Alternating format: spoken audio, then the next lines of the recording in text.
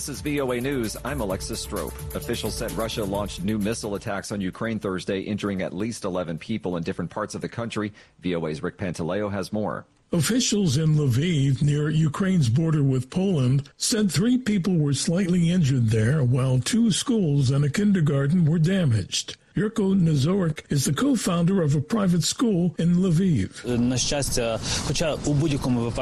Fortunately, there were no children here. Even if the attack happened during the school day, the children would have been in a bomb shelter. There were no children in the school at the time of the attack, so there are no casualties. It was the second series of Russian missile attacks so far this month. Rick Pantaleo, VOA News. AP Washington correspondent Sagar Meghani reports on the White House confirming Russia has obtained a, quote, troubling anti-satellite weapon. The White House confirms Russia has obtained an anti-satellite weapon, but is urging calm. National Security spokesman John Kirby specifies the weapon is not operational, and while Russia's pursuit of it is troubling. There is no immediate threat to anyone's safety. We are not talking about a weapon that can be used to attack human beings or cause physical destruction here on Earth. The White House confirmed the intelligence after a vague warning yesterday from House Intelligence Chair Mike Turner, urging the administration to declassify information about a serious national security threat. Kirby says that process had already started and says Turner regrettably warned of the threat anyway. He says the White House will try to directly engage with Russia about the weapon. Sagar Meghani, Washington. You'll find expanded coverage of world news and events at our website, voanews.com, 24 hours a day. This is VOA News. Trump's New York hush money case will start March 25th. It's the first of his criminal trials. AP correspondent Julie Walker reports. That decision from the New York judge overseeing his hush money trial, the former president calling it election interference, speaking from the hallway outside the courtroom. I'll be here during the day and I'll be campaigning during the night. The Republican presidential frontrunner is also under indictment in Washington, D.C. and Georgia for election interference and Florida for mishandling classified documents. This New York case brought by the Manhattan DA about alleged payments to keep extramarital affairs from coming out during the 2016 election, which Trump denies, is considered the least legally perilous of the 4. In Manhattan Criminal Court, I'm Julie Walker.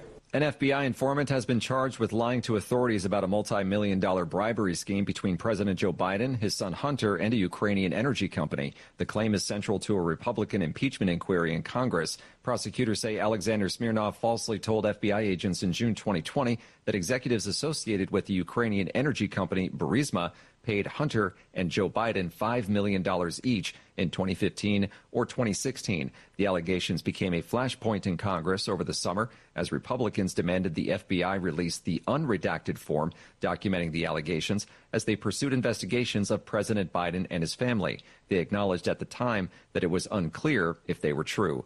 Police in Kansas City, Missouri Thursday provided an update on the mass shooting towards the end of Wednesday's Kansas City Chiefs Super Bowl parade that left 1 woman dead and 22 injured. VOA's Jeff Custer reports. Speaking to reporters, Police Chief Stacey Graves said the victims ranged in age between 8 and 47, and half of the 22 people injured were under the age of 16.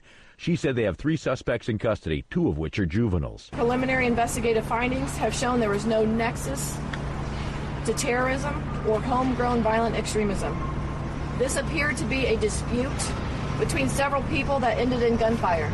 Graves said the investigation into the shooting remains very active. Jeff Custer, VOA News. Venezuela's government has ordered the local UN Office on Human Rights to suspend its operations and has given its staff 72 hours to leave the country, accusing it of promoting opposition to the South American country.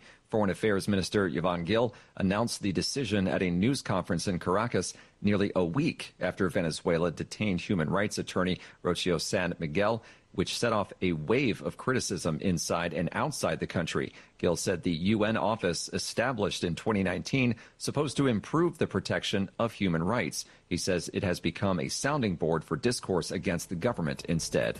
For additional stories 24 hours a day, visit voanews.com.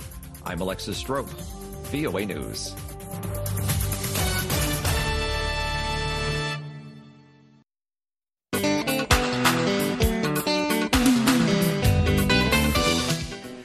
Good morning, Africa. Welcome to Daybreak Africa from the Voice of America. I'm James Barty in Washington.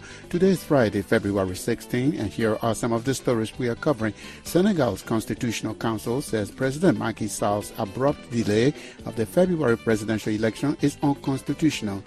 This means that Senegalese strongly defend their own constitution, and it means that the democratic system that we have, the social contract that is behind that democratic system is still holding. Internet restrictions in Guinea begin hitting hard on companies and the economy. A Zimbabwe court convicts and sentences an opposition leader for the second time. Somalia and the United States signed a Memorandum of Understanding to construct 5 military bases for Somalia's elite forces. The aim is to start soon and finish within this calendar year, where the Somali security forces are aiming to take responsibility of security from athletes. And Malawi police seized mobile phones and laptops from at least 14 journalists working at the state-run Malawi Broadcasting Corporation. Those stories, plus our Black History Month presentation and Samson O'Malley Sports are coming up on Daybreak Africa. Senegal's February 25 presidential election that was abruptly postponed by President Macky Sall and codified by the parliament may be back on track.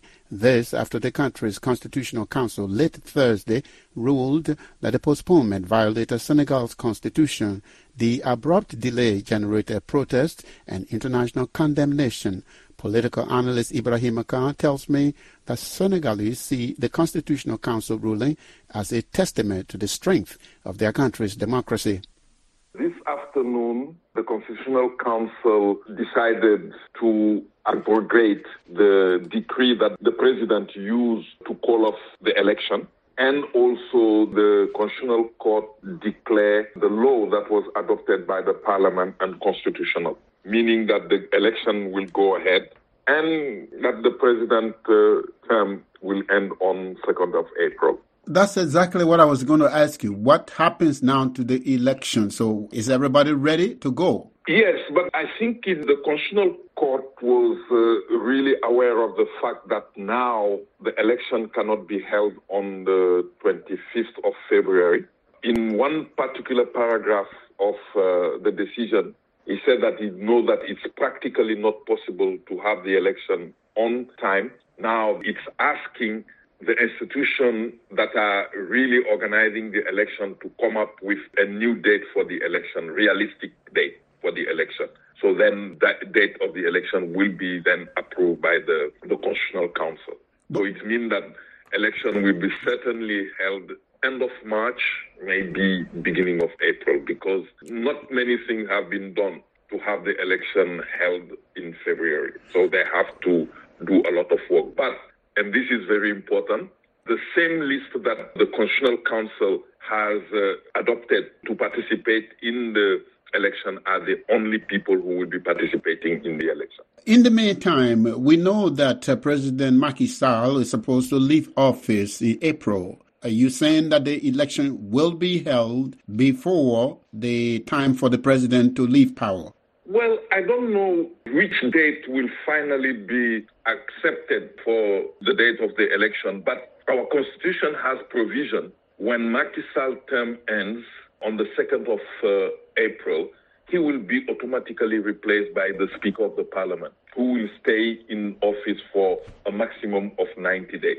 But probably Macky Sall is not the one who will be handing over the power to the next president of the Republic. What is the reaction in Dakar to this news? It's just a relief for all of us, because this shows that Senegalese are really concerned about the election day. It means that also the Senegalese strongly defend their own constitution, and it means that the democratic system that we have, the social contract that is behind that democratic system is still holding. And that's for the majority of Senegalese is the most important thing. Ibrahim Khan is a Senegalese political analyst. He was speaking with us from the capital, Dakar.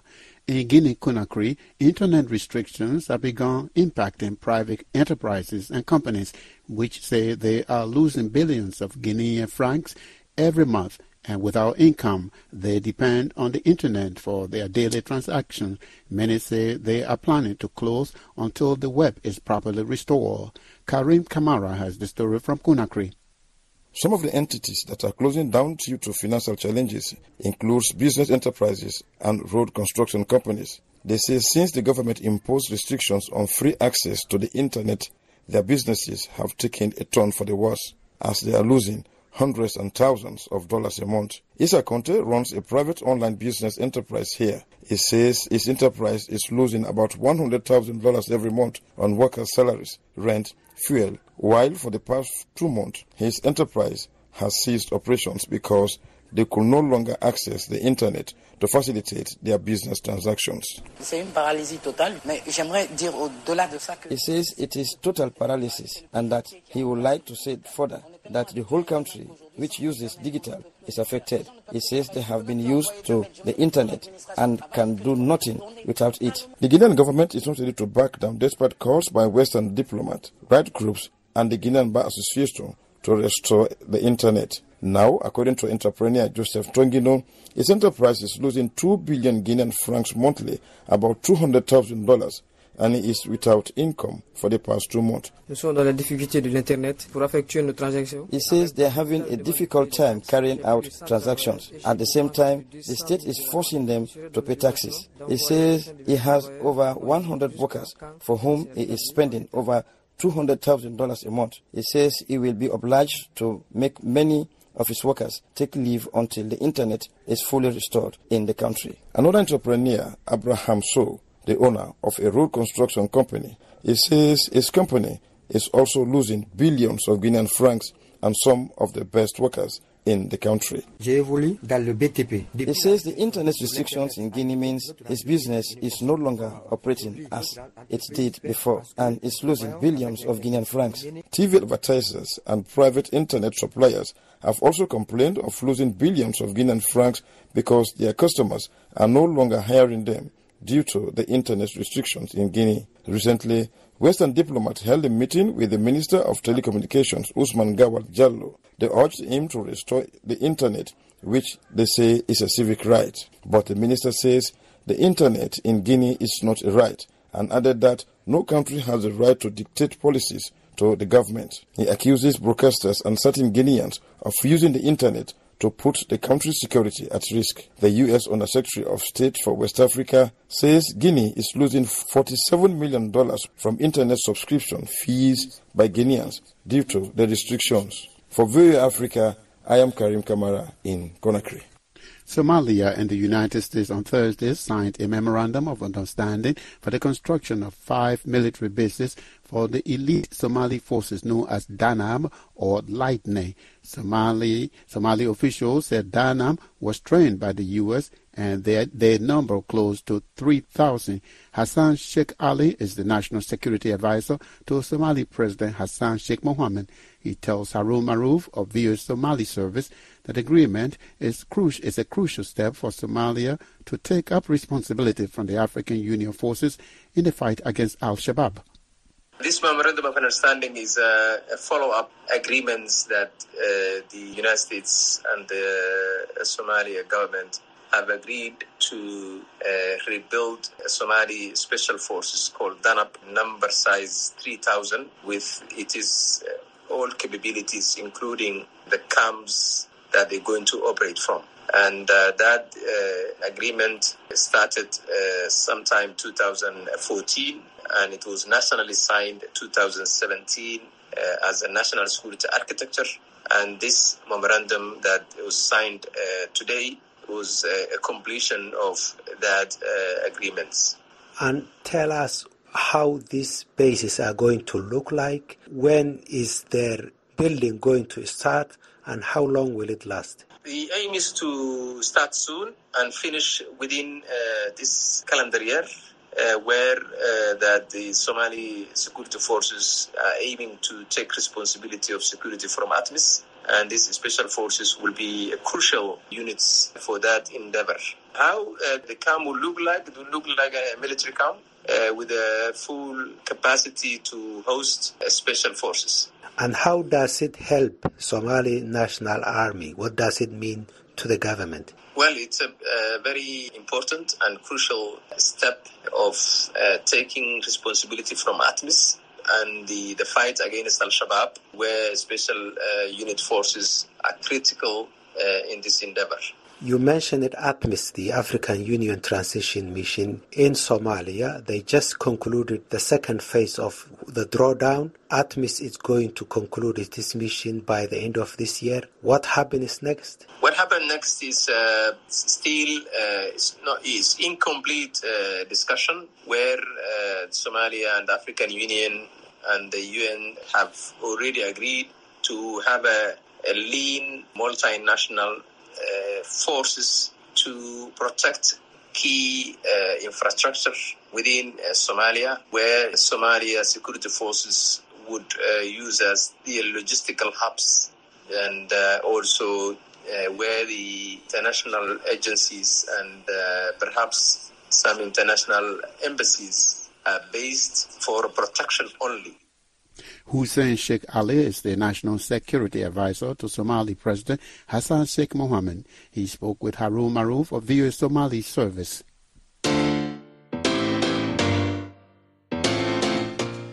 You are listening to Daybreak Africa on the Voice of America. I'm James Butty in Washington. Today is Friday, February 16. For more Africa news and features, visit our website at voaafrica.com. Connect with us on all social media platforms. We are on Facebook, Twitter, and Instagram. And still to come on our program, Samson O'Malley Sports and our Black History Month facts.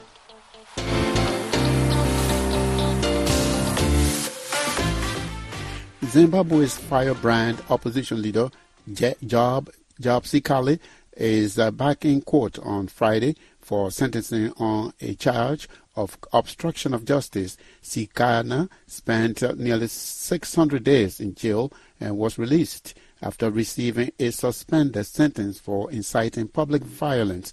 He was in court again on Thursday and was given a 9-month suspended sentence for publishing falsehoods if he pays a $500 fine by March 4. Columbus Mavunga was there and has this report for us. Those are supporters of Job Sikala singing after Harare Magistrate Feresicha Kanyuka ordered him to pay a $500 fine or spend 9 months in prison if he does not pay by March 4 on a charge of spreading falsehoods. Prosecutors accused Sikala of posting a video on Facebook falsely claiming that a police officer had killed a baby. He denies the charge.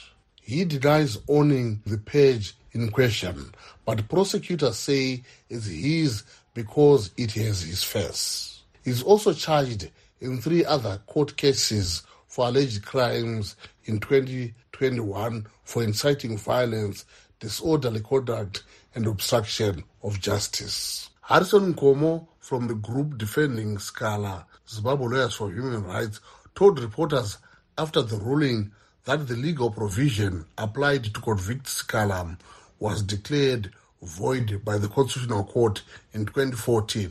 It had made it illegal to spread information that would harm the government. Sure, a case like the sun will rise tomorrow. The High Court shall proceed with our appeal. A registration of our displeasure or client's displeasure with this judgment, it has no foundation in law. It is not sound. This law no longer exists. And it is wrong for a court to convict someone with a law that is no longer existing. Kanyu Faris, Amnesty International's Deputy Director for East and Southern Africa, comments on the conviction and sentencing of former legislator Sikala. Zimbabwean authorities must quash this conviction and sentence and stop weaponizing the criminal justice system to target and harass political opponents. Zimbabwe's government has maintained that the wheels of justice are spinning as the judiciary is independent and is doing its duty.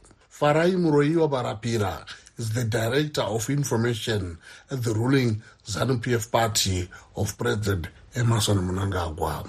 We are very much in belief that the courts are impartial. So if Job Scala feels that there might be problems with the way his case was handled, I'm sure there are avenues of complaints which he may follow. That's certainly at variance with what Scala and his legal team thinks. Once sentencing is announced for his disorderly conduct charge on Friday, he plans to file an appeal with the High Court, and then he will wait for the fourth case due for sentencing next week on a charge of obstructing justice.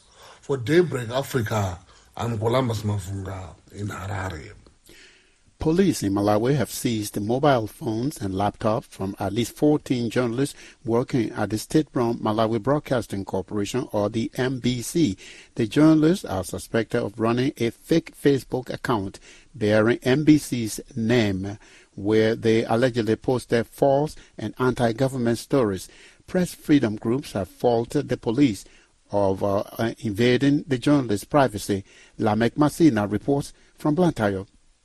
A spokesperson for the Malawi Police Service, Peter Kalaya, told VOA that the probe is in response to complaints from the management of the Malawi Broadcasting Corporation. In the process of the investigations, we secured a search warrant from a court of law, which we have used to confiscate electronic gadgets from suspects, and the gadgets include phones as well as laptops. Kalaya declined to reveal the exact number of people being investigated and how they were identified for alleged committing cyber crimes.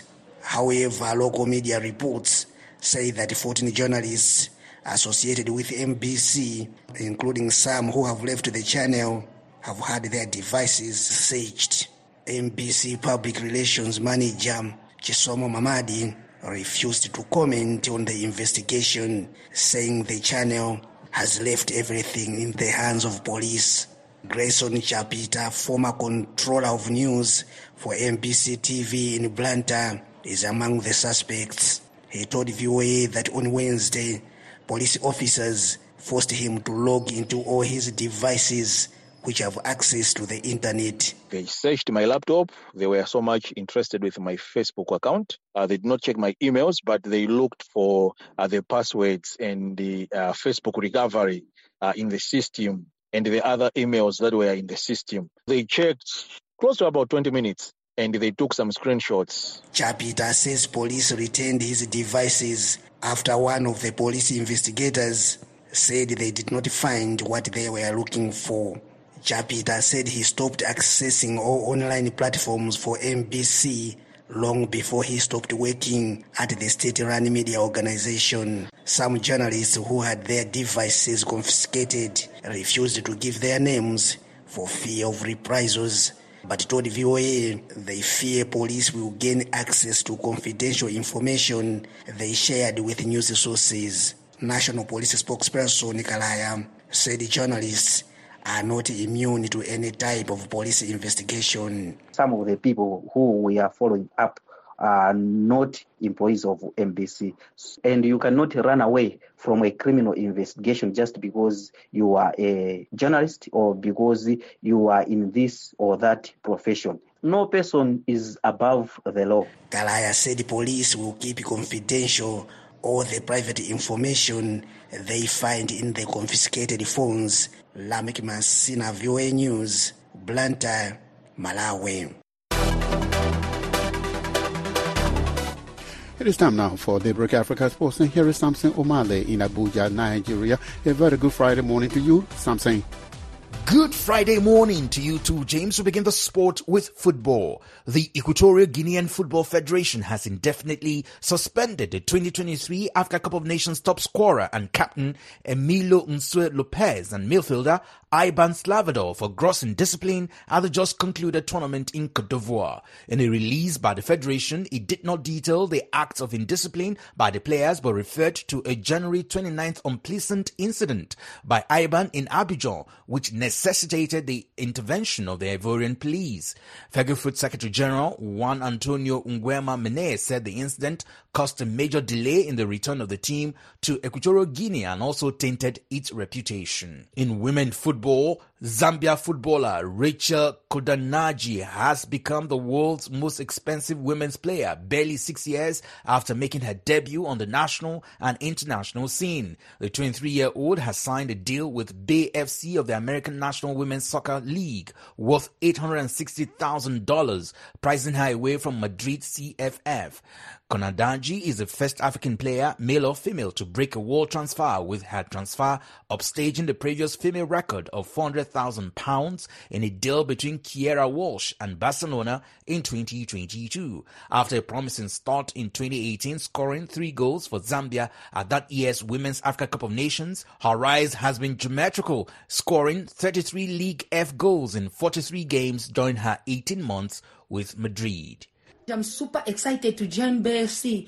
This is the opportunity I've been looking for, and hopefully I'll have a great time with the team, and we break so many records together, and with the champions, with the chosen generation. Reigning champions of the CAF Beach Soccer Africa Cup of Nations, Senegal, will be joined by the competition's runners-up, Egypt, at the FIFA Beach Soccer World Cup, which got underway on Thursday in the United Arab Emirates, Dubai. The 13th edition of the FIFA Beach Soccer World Cup sees the 4-time African champions Senegal joined by Egypt as the 2 African representatives at the 16-nation competition. The 2 nations secure their tickets to the global showpiece as a result of being the finalists at the CAF Beach Soccer Africa Cup of Nations held in Mozambique in 2022. In motorsports, the inaugural African Skating Cup, being hosted by South Africa, got underway on Thursday and will be concluded on Saturday. 40 of the finest participants from over 15 African countries, including Angola, Kenya, Madagascar, Mozambique, Namibia, Nigeria, Tanzania, South Africa, and Zimbabwe, are competing in this event. The event will also introduce a mini rock invitational featuring OKN and OKJ classes in an arrive and drive format. And that's it for this Friday's edition of Daybreak Africa Sports. I am Samson Omale in Abuja, Nigeria. It's back to you, James, in Washington. Thank you, Samson. Have a great weekend.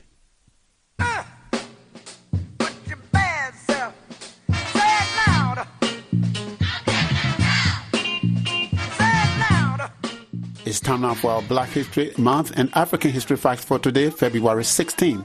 On this day, in 1923, blues singer Bessie Smith, known as the Empress of the Blue, made her first recording. It was called Downhearted Blues. Smith sang about things in life that give people the blues, things like poverty, racism, and love that is not returned. Her songs capture the sadness and joy of many African Americans. Also on this day, in 1970, Joe Frazier became World Heavyweight Boxing Champion after knocking out Jimmy Ellis in the second round at Madison Square Garden in New York City. On this day in 1972, during a basketball game between the Los Angeles Lakers and the Phoenix Suns, Will Chamberlain became the first man in the history of the NBA to score 30,000 points. And in African history, on this day in 1977, the Most Reverend Unani Luwan, Anglican Archbishop of Uganda, Rwanda, Burundi, and Boga Zaire, was killed while under arrest for sedition and arms smuggling. It was revealed that Luwan and 2 prominent government officials were killed on the orders of then Ugandan head of state, Field Marshal Idi Amin. Today is a national holiday in Uganda in commemoration of the Archbishop Unani Luwan. And those are your Black History Month and African History Facts for today, February 16.